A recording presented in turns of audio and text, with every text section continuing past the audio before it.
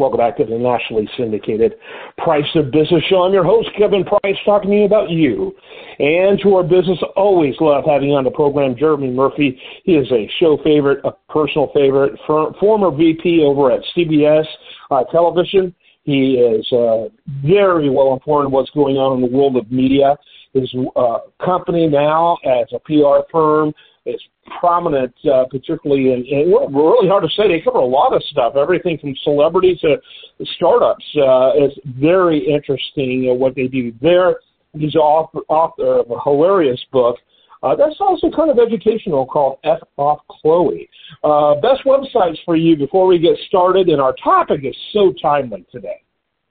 Yeah, so jeremy-murphy.com. Or 360bespoke.com is my company website. Yep. Let's get into our topic.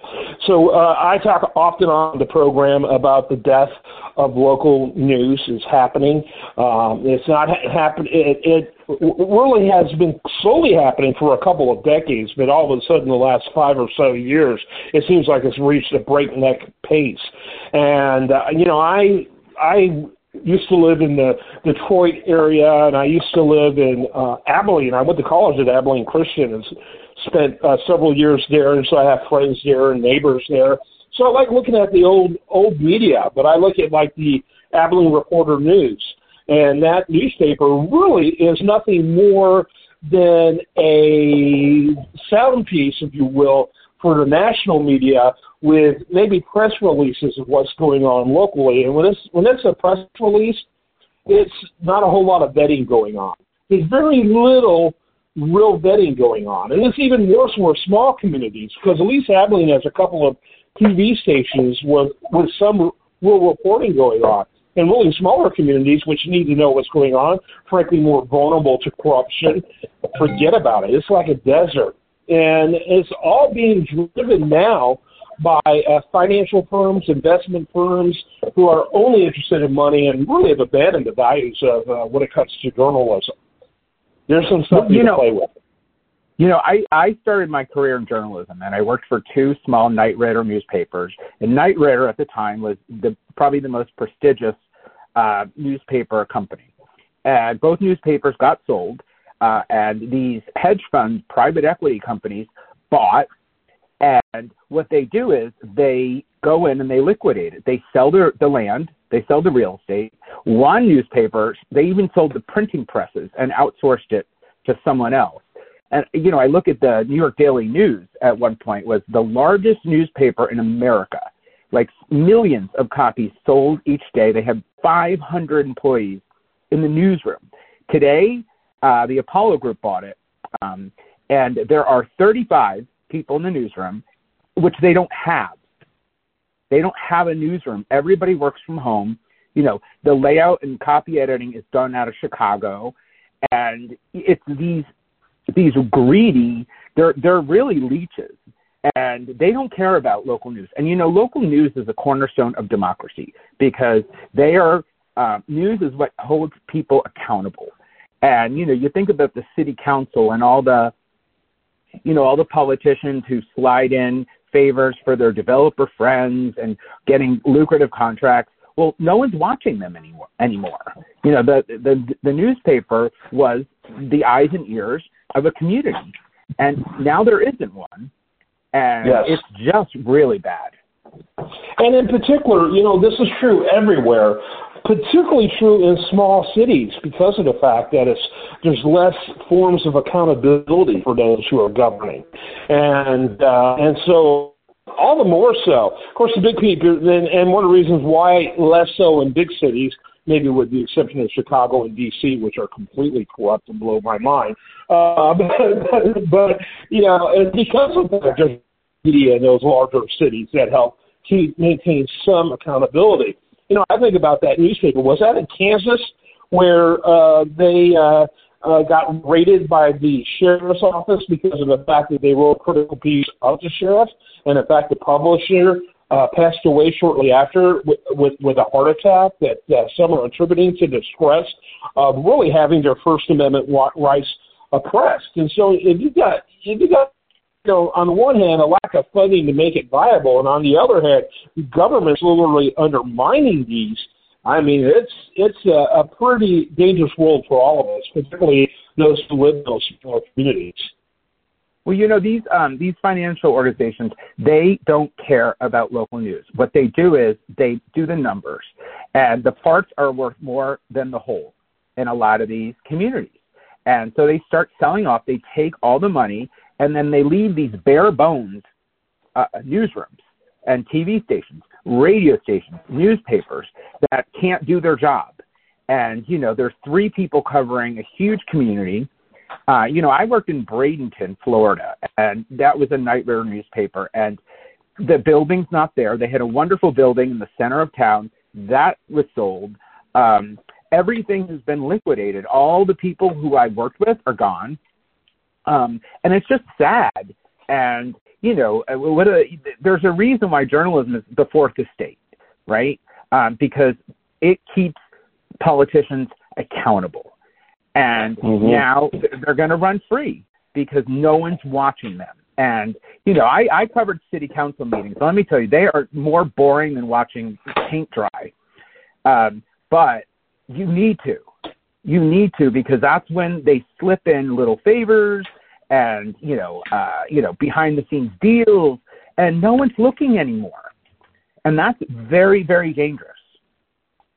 Yeah, absolutely. Who was it? Was it the Templeton Foundation that donated $500 million? That's a B, to help local journalism recently. Some foundation. I'll find out while we're talking about it here. But that's a good thing. But that isn't the only thing. And I'm trying to figure out what are some other things that need to go on. Your thoughts on that? Well, I think the new model is the trophy owner. I think when you get a Bloomberg or a Rupert Murdoch who can cover the losses, the New York Post loses about $35 million a year that Rupert Murdoch covers through his other divisions because he loves having a voice. So I think that is these billionaires wanting influence. Bezos took over the Washington Post and put a lot of money into it and really turned the newspaper around. The Sulzbergers owned the New York Times. And so I think having ownership that's interested in journalism and having a voice, that is the new model, because these giant corporations, the Gannett's and the Tribune, they don't care anymore. It's all about profit margins and growth and shareholder value. They don't care what their essential core is.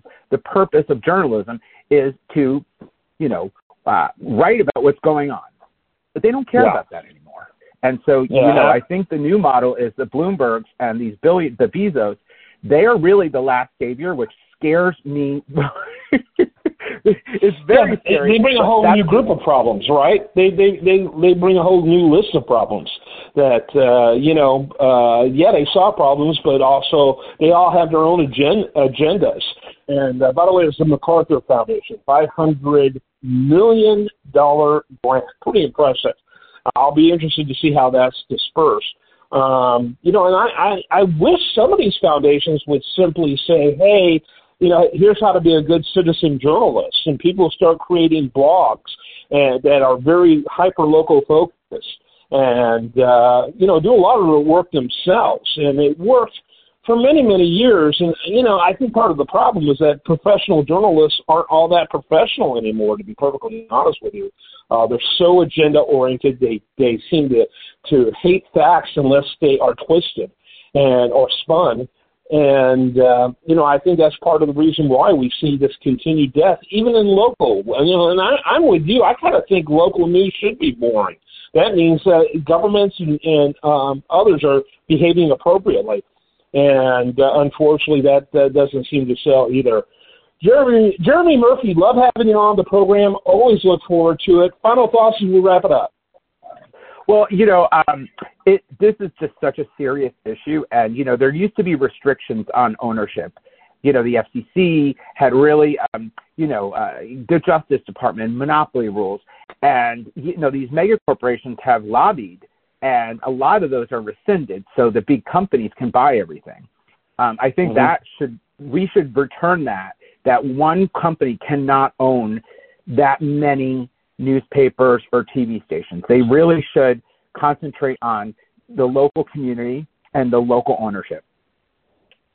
Yeah, that makes sense. You would think there'd be at least some percentage of each of these entities having local ownership. In other words, 40%, better, 50% plus.